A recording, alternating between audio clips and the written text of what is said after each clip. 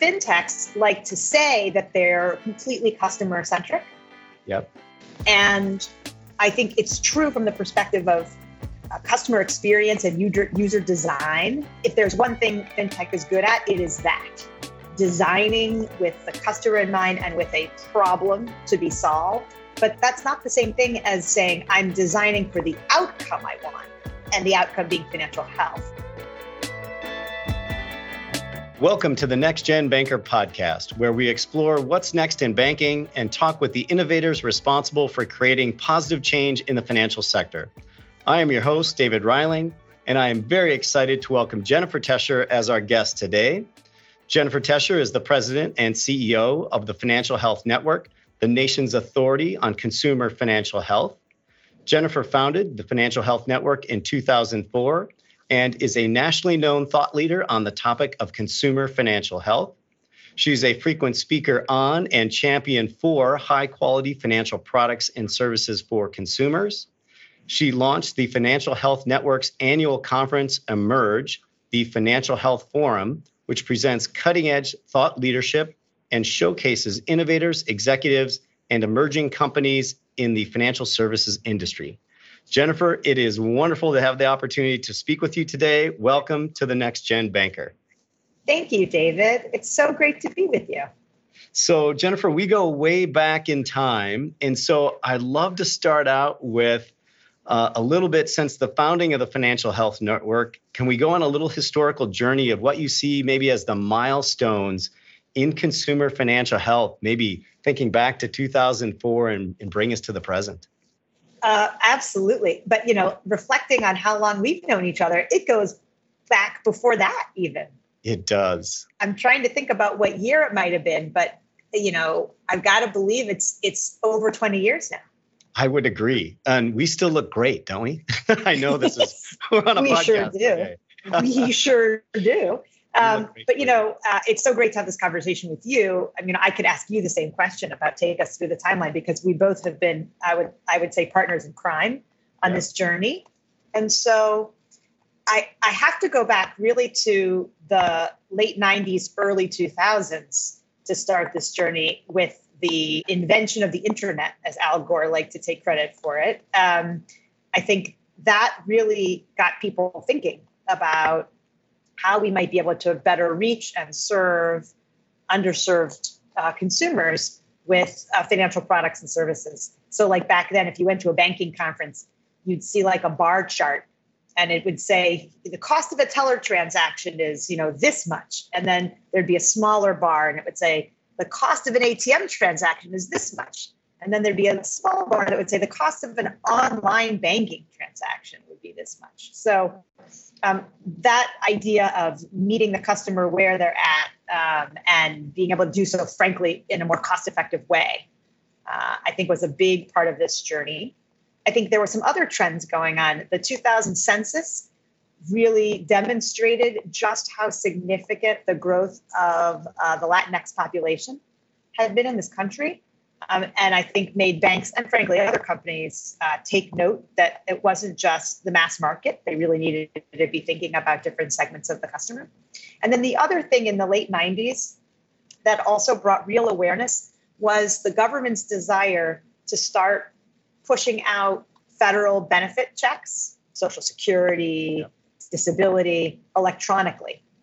And when they went to do that, they realized that 10 million of those benefit recipients were actually without a bank account. They were unbanked. And that really caught people's attention and imagination. How could there be a bank on every corner and still we have all these people who don't have a bank account? So I think those are the three things that for me really helped to sort of provide the fuel, the jet fuel for the beginning of this journey. Gotcha.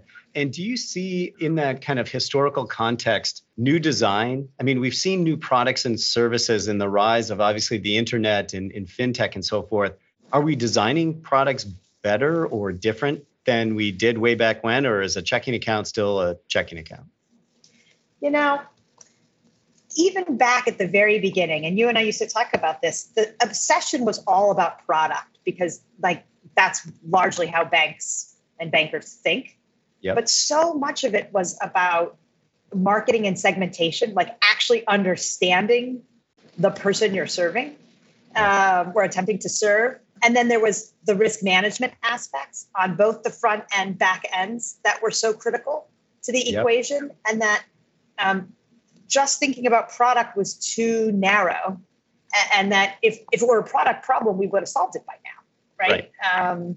So I think that's too simplistic. Now, having said that, a lot of the product design or development you see now is all retro. Like, I feel like in a way there are no new ideas, just new technology to make them better, easier, simpler to deliver. Like even buy now, pay later, the big trend. That's nothing new. It's just installment lending over 4 periods, or layaway maybe. So I do think some of the best ideas that we're seeing often take shape through fintechs are really ideas that banks pioneered decades ago. Gotcha. So when we think about financial health, so let's talk about that. What is financial health? How do we measure it then? If it's not product-based, how do we really define it and then take its pulse as to measuring it? Yes, excellent word, pulse. So we define financial health as having a day-to-day system that enables you to build resilience and to thrive, to take advantage of opportunity. It's really about managing the downside, being able to weather a crisis and to be able to take advantage of the upside and having a system to be able to do that. Got it. That's really what we want for people. So, the thing we should start with is financial health is an outcome. It's not a thing. It's an outcome. And it's also not a one-time thing, like a destination. Like you take the bus and you get off at Financial Health Town. Like it's a journey, right? And throughout your life, whether it's your life stage, life events, things are going to happen to you, good and bad. And you want to be able to maintain your financial health across time. And in fact, if one has good financial health, you're going to be more likely to be able to take what life throws at you. Absolutely. And so the idea of financial health is to say, hey, bankers, hey, financial services companies, you actually aren't just in the business of selling a neutral product like a toaster. You're in the business of selling something that can have a significant impact on someone's financial health. And what you really should care about, because this is what your customers want from you, is a good financial life, right? And financial health is core to that. So I think we put measurement and methodology to it because it can't just be some hand-wavy idea. We actually have to be able to measure it because what gets measured gets managed. And so, we've built a whole measurement scheme around it, and according to 8 indicators around spending, saving, borrowing, and planning, and have now quite a bit of data over multiple years, really understanding the pulse of financial health in the United States. Got it. And so it seems so logical to me that the financial health of a bank's customers or clients ultimately resembles the financial health of the bank itself. Because the bank is just an accumulation of all those balance sheets and health, if you will. But my question is are banks helping or are they hindering? And maybe in the same breath, are fintechs helping or hindering in that space? I think both, and yes, and right. Oh, all. Yes, yep, sure, yep. So you and I have both been at this long enough, I think, to believe that this isn't really about banks versus fintech, right? We went through it's banks versus fintech, and then we went through maybe now they're friends and partners, and now change in administration in Washington, and now it's a little more, maybe we're not frenemies, and maybe now we're enemies again. So it's been interesting to watch that happen. I think that banks have the potential to do extreme good, and most are not living up to that potential. Got it. I think there are some ways in which banks may actually be doing harm, whether that's intentional or not. And I think fintechs like to say that they're completely customer centric. Yep.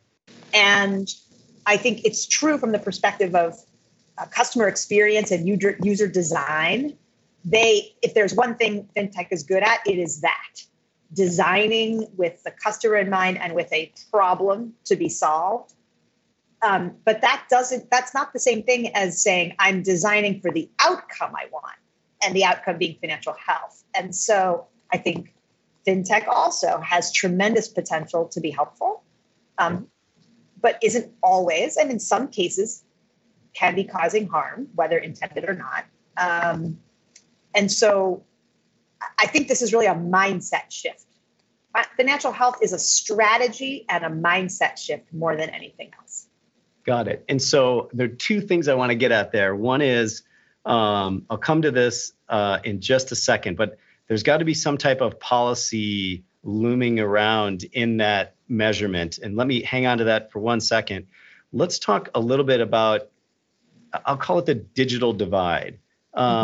Because again, fintech really good at diving in, solving a problem, and designing something around that. But I think, if anything, the pandemic did show us one thing on how stark the digital divide is, and in some cases, how intentional. I mean, when I think of the immigrant communities we serve, the distrust for a bank doesn't end at the bank's door. It also follows it online as well. And so what aspect does the digital divide play in financial health?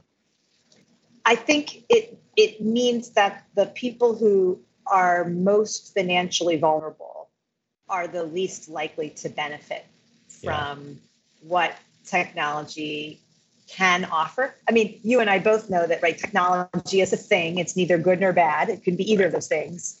And it's just a tool. So it's not going to solve all of the world's problems. Right. But there are things it is good at. And reach is one of them. But if you don't have access to broadband or to a modern device, you're going to be really challenged. Like my favorite recent example, it's not my favorite, it's actually horrible, but the new child tax credit that millions and millions of Americans are eligible for. There's a portal that the IRS created to make sure that if you weren't someone who had to file a tax return, that you could still let the IRS know, hey, I'm here, I qualify for this, and here's where to send my money. Do you know that portal really wasn't available via mobile phone? No, I had no idea. It was really only accessible by desktop, pretty much. And this is the year 2021. Right? Exactly. So, and that's such a painful example of an incredible benefit, new benefit that didn't exist before, that could really help lift up millions of low and moderate income Americans. Yep. But they may not be able to literally access it if they don't have a big honking desktop computer sitting at home and or the broadband access that they would need to get on it. Right.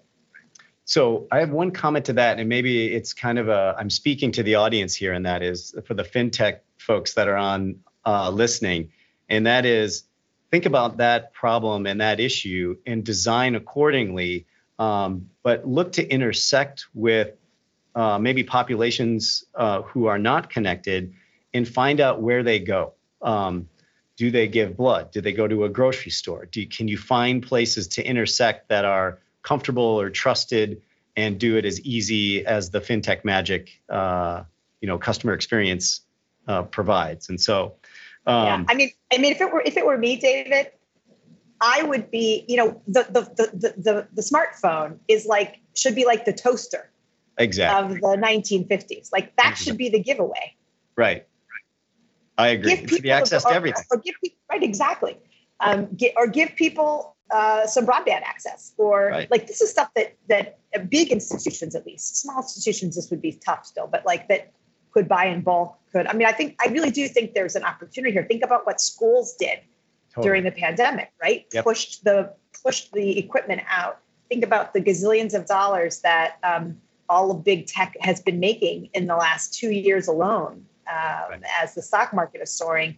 Think about if we could just make sure everyone had access. I also think the Biden administration is very focused on this. And so I'm hopeful that we'll deal with some of this last mile problem, particularly in rural areas, in communities of color where it's particularly challenging. So this one I actually think is solvable, but we can't just think someone else is going to solve it. Yeah, I would agree. And there's, I'm kind of deep into this issue at the moment, both on the urban and rural side. And so there are ways in which to do this. There's great new technologies out, but we just got to test them. We got to get out and experiment and see to do it. And like most things, you got to lean into it a bit. So Let me switch you back for just a second. Let's go to, so we have financial health. And in your mind, is there a unified set of metrics we can get to that kind of, hey, if we hit this, 6 out of 10 of this or 5 out of 4, or can we consider that good financial health? Is there some things that we can measure or benchmark against, which I think ultimately comes to a great policy question? And then that is, can we embed this into the financial services system in which to have it be standardized and measured and examined? Right. So that's what we're aiming for. Cool. So today, when we measure financial health, we actually then segment people into 3 categories: healthy, coping, or vulnerable. Okay. And we actually can also produce a score, financial health score, 0 to 100. Yep. And so we know where people are. We also know where they are over time. We're following people over the course of time, and we can see how their financial health changes from one year to the next. We've recently built a new technology platform, actually called Attune, attune.co, if you want to learn more, that enables firms to license the technology to essentially measure the financial health of their own customers or their employees, and then benchmark that data against national and regional averages. Cool. Over the course of time, I would imagine that as we get more data and more institutions, we'll be able to firms will be able to benchmark against themselves, against each other. Yep. Which I think is important. And then I think, there are obviously macroeconomic factors that go into anyone's financial situation, right? And banks can't control for those things. So I think ultimately it's going to be important to be measuring or benchmarking against, like, what does change over time look like nationally? Yep. And how am I doing as an institution compared to that? As opposed to some absolute measure of financial health, right? Because there are just going to be factors out of an institution's control. Sure. And so we're essentially, endeavoring to build out the infrastructure for financial health measurement, benchmarking, and then advice, right? What do I do? Because measuring is great. It's the first step, but then you got to take action against it. And then you've got to come back again and see, did it work? Is it moving the needle for people? No doubt. And so it would be really interesting to see your model pre-pandemic, during the pandemic, and hopefully post. I know we're in this place where we're still experiencing some significant shock as a result of COVID-19. Boy, if you had to take a guess as to where's the America's financial health today from a consumer perspective in regards to the pandemic, did we just fall off the cliff, or did government? I don't have to guess. I don't have to guess, actually. That's a good point. Because we've been doing this, which is great, through our financial pulse. We started this before, years before the pandemic, and have been going ever since. In fact, we've been collecting data more frequently as a result. And I would say that the message is counterintuitive. So going into 2020, things were actually looking good. Okay. Remember how low unemployment was. Yep. And when unemployment gets that low, the people who are the most vulnerable, are starting to actually see not only job gains, but wage gains. We were starting to see some wage growth. And then for other people, right, the performance of the stock market, et cetera, was making them better off. And so coming into 2020, people were in quite good shape. And then, very quickly there was job loss or lost hours, and people were really stressed. But then the government came in with a pretty heavy response. Yeah. And there was a lot of aid. It took time to flow. But once we started seeing it flow, you saw people's savings go through the roof. Yep. Now, it's not that hard in a country that has a savings rate as low as ours. That's a good point. Right. But nonetheless, you really saw people in pretty good shape. So I don't mean to say that people weren't going hungry, right, or having to make difficult choices. But remember, we put moratorium on foreclosure and on eviction. There was just a lot of support. So in a way, I think it's a great example of how the safety net really worked. Yeah. And so I think the next release of data will really tell us how people are faring now at this point, particularly as the safety net is starting to come undone a little bit, right? Like we're going to lift the moratoria. The extra unemployment insurance that people were getting is gone in many states. Will eventually be gone in others. So in some senses, from a macroeconomic perspective, it's potentially a little bit of a lagging indicator. Yep, I hear you. I'm very curious to see how your data continues to fare, particularly as these safety nets kind of fade off. Particularly, we see the potential for a big issue in regards to housing, in particular rental housing, from the eviction standpoint. And so we're working like crazy, not only to preserve affordable housing, but to figure out ways that landlords can work with those tenants, because I think that's one key area. It's such a big expense usually in somebody's financial health. For an institution like yours, like it's a double whammy, because those tenants may be your customers, but those landlords are definitely your customers and your small business borrowers. Exactly. Or your real estate borrowers. And listen, when they're not getting paid, it hurts them too. So I've heard that the government aid essentially to landlords has also been slow in coming. So I'm a little concerned about that as well. Yeah, and the things we don't often realize is the people living in those apartment buildings are the ones who are the waiters and waitresses in the restaurants we attend. And so if you think it's hard to find workers in those spaces today, when they don't live there anymore, it's going to be even harder. So the ripple effect across is a really big and important one to everybody involved from a community or society standpoint.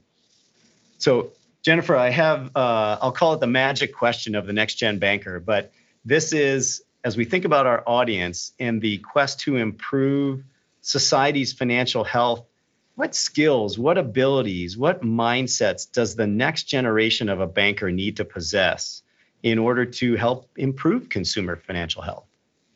Number one is empathy. I think that's true for all leaders, regardless of the sector. But I think, one could look at banking from a purely clinical and financial perspective, that this business is about taking in deposits and lending them out at a higher rate and making money off the spread. And that's essentially the basics of banking. And it's been like that for forever. Sure. But in order to make all that happen, you've got to actually engage with real people and real businesses. And if you're not doing that well, and you're not doing it with those people in mind and solving their problem, then your business is really almost irrelevant to their life. And so I think empathy is one. I think, frankly, technology expertise, and I don't mean you have to be a coder, but someone who understands where technology is headed and the opportunities that it affords.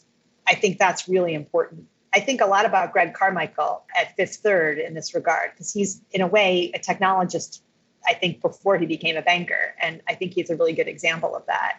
Got it. And then I think, ideally, someone who can think across silos, think more horizontally than vertically.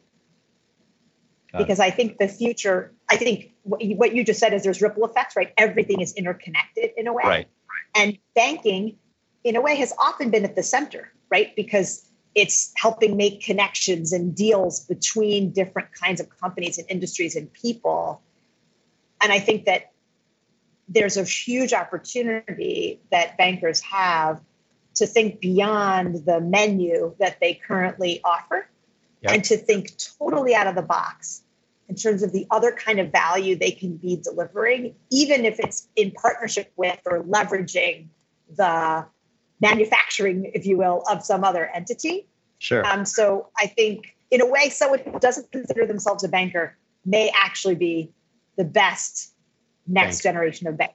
Love it. Well, the empathy, the tech bend, as well as that, I guess, that holistic vision or realization.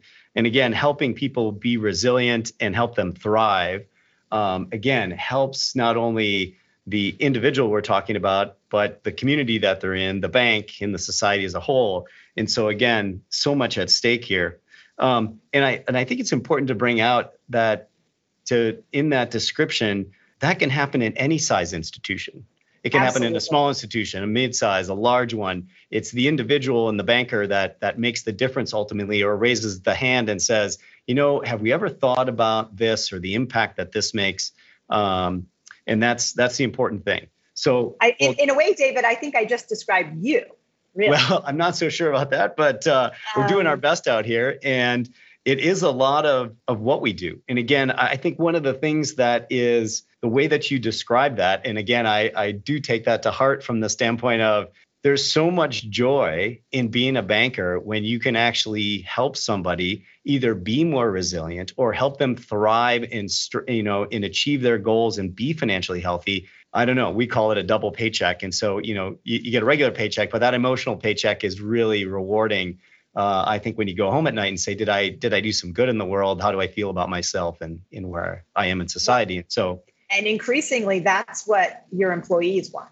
I would agree. That's what, particularly younger employees, they want purpose. They want to know that what they're doing is actually making a positive difference in the world. And so if you want to be able to acquire and retain talent, this is also going to be an important strategy. I believe 100%. And so it's a great, maybe good concept to kind of conclude on here. And that is, you can do well and do good as a banker. And you can have a meaningful life and career and so forth. So, well, Jennifer, thank you so much for being on the Next Gen Banker. If people wish to hear more of you, which I can't believe they don't want to, you have your own podcast, Emerge Everywhere. And so check Jennifer out on her podcast, Emerge Everywhere.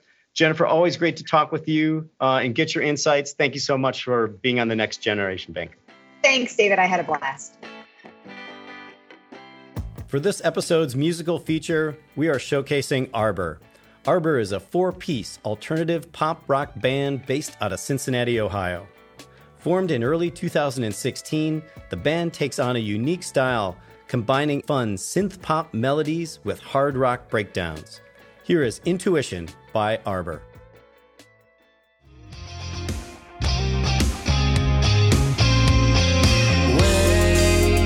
Waking up, I find myself alone, feeling good. Oh, darling, please. It happens every day. I couldn't shake the thought that it was you all along. It got the best of me. I thought that I was right, but I was wrong. Always on a mission to contain my intuition and to find myself alone in your arms. Lately I've been dreaming that it's you that I've been seeing. That was Intuition by Arbor. You can find Arbor's music at arborband.com and on Spotify. If you would like your music featured on the Next Gen Banker podcast, email nextgenbankerpodcast@gmail.com with a link to your music and website. Thanks for listening to the Next Gen Banker podcast. We'll see you soon.